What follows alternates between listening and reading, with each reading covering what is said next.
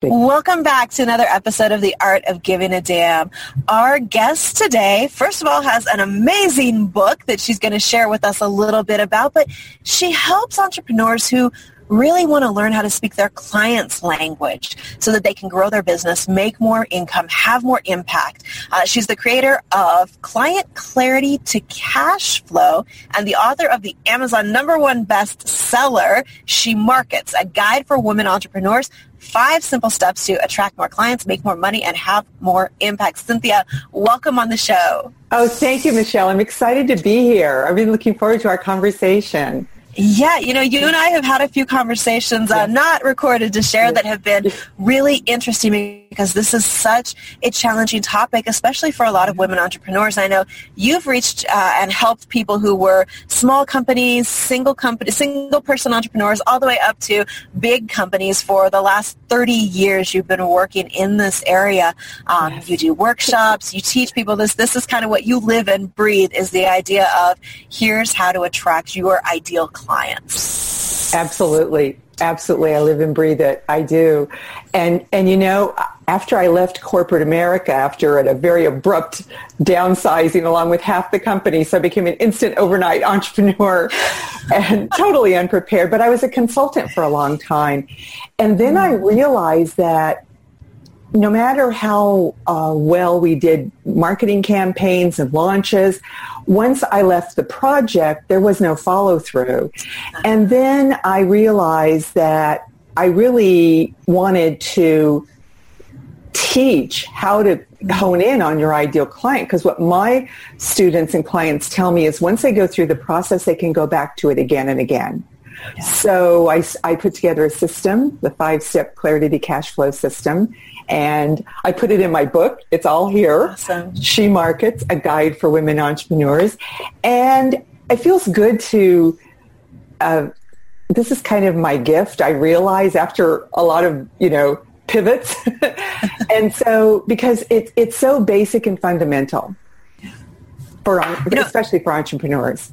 I love the phrase you used a minute ago. You became an instant entrepreneur when corporate went a little unexpected there. I think there's a lot of us that in one way or another, for one reason or another, we had that moment of, okay, I'm going to start my own business. I'll figure this out. And it's funny because for a lot of us, that ideal client piece really is a challenge because nobody teaches you that. You don't learn that in high school or in college unless you go into marketing. That's not a conversation most people are having. And I know one way that it relates that we're going to talk about today is the idea of how to shift your marketing mindset and move out of your comfort zone a little bit. Because for women entrepreneurs, it really is out of our comfort zone to get out there and market and promote ourselves.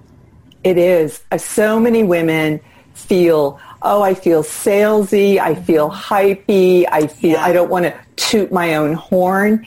And so part of the benefit, which was when I first started teaching, I didn't really teach how to get out of your comfort zone and how to set up your marketing mindset. Right. But what I learned as I started teaching was that once you focus in on your ideal client and once you describe this perfect person, and she or he can be a fictionalized version. It's a story or a description.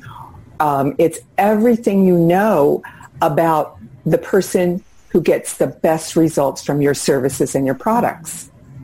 And so once I started teaching this, I realized that, when it comes to getting out of your comfort zone, marketing really isn't about tooting your own horn. It isn't about self-promotion. Marketing is about painting a picture for your potential clients on how to get them from where they're stuck to where they want to be. Yeah. Absolutely. And that really is the key that I think is missing for a lot of people. We get out there in our business and we think, I've got to promote myself. I've got to tell people why I'm great at what I do. And it's all focused on us instead of taking that step to identify and focus on our ideal client. Because when we do that, everything else shifts around our marketing. So, talking about marketing and mindset, what are some strategies that you use when you're working with entrepreneurs to help them get out of their comfort zone and get out there and share what they do? Where do you start with somebody if they're like, this is my business, this is what I do, but I don't want to market, it feels salesy? Where do you take that conversation? I love that question. So what I do is I tell them to take a breath and let's first focus on your ideal client. And when I say ideal client, I mean find a binder, okay. Pull a picture, just a picture from anywhere that reminds you of your perfect person. Give them a name. Make this person real for you. And keep the binder or folder or a journal, whatever tracks best for you, and gather everything you know. Things that your clients who have gotten wild success by working with you, what have they said? How did they feel? What were they excited about? And you go very deep because one or two paragraphs is not a perfect client description. And because you want to go deeper. You want to go deeper than anybody else in your space. Because then when you know their priorities, their emotional drivers, because it's not enough to know the problems you solve. Because you solve problems for them. You help them get a beautiful website. You help them get in shape. You help them put together systems for their business, right? These are all problems that we solve. But those are benefits that you provide. Peace of mind, a smooth running business, fitting into that dress or that suit you've been holding on to for 5 years. So, but then there's a benefit after that. What's the benefit that they experience? They have more time with their family. They feel wonderful. They can play with their grandkids. They can take a trip. They have time to spend doing the stuff they love. So when you go deep enough to know not just the firsthand problem that you're solving, but what are the impacts on their life and their business that you help them, that's got to make you feel wonderful, right?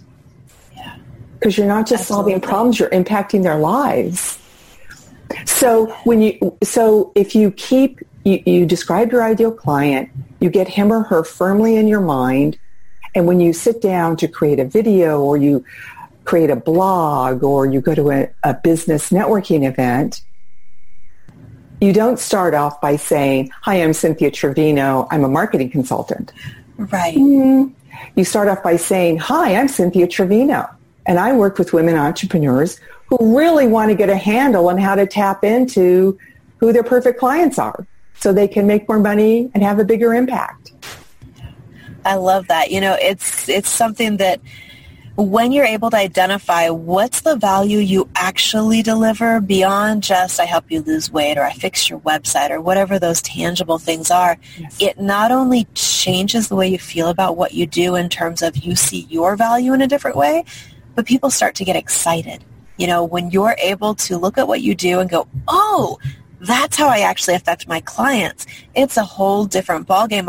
I said on a coaching call, I think it was a couple of days ago, we were having a conversation about having sales conversations, which a lot of us, we don't get that excited about. We kind of dread them, right? We're nervous. We're worried. What are they going to think? What am I going to say? What if they ask a question I don't have the answer to? How do I ask for, you know the list. It's endless, right? And it's a long list. It is a long list. And we started talking about, how to transition and really support somebody in making the best decision for them and really looking at what are those benefits? What's the ultimate value you bring?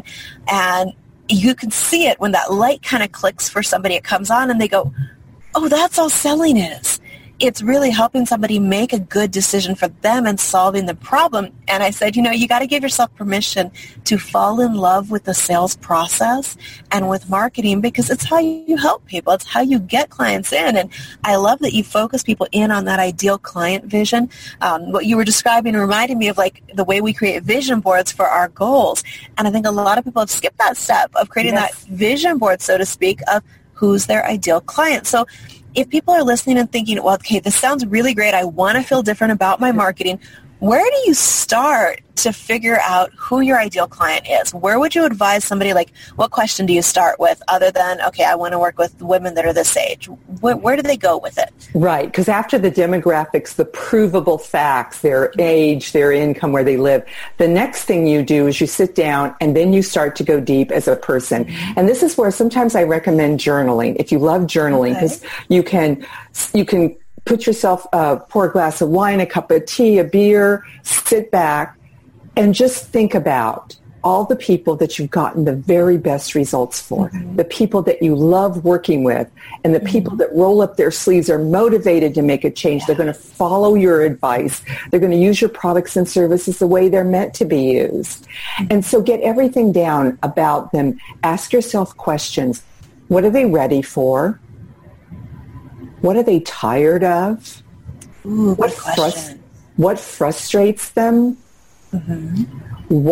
Once again, going back to those, after they solve this problem, what do they want to do in their life? What is it? Are they going to start a charity? Are they going to expand their business overseas? Are they going to take all their grandkids on a trip to Europe? Whatever their dream is, goal for what they do every day.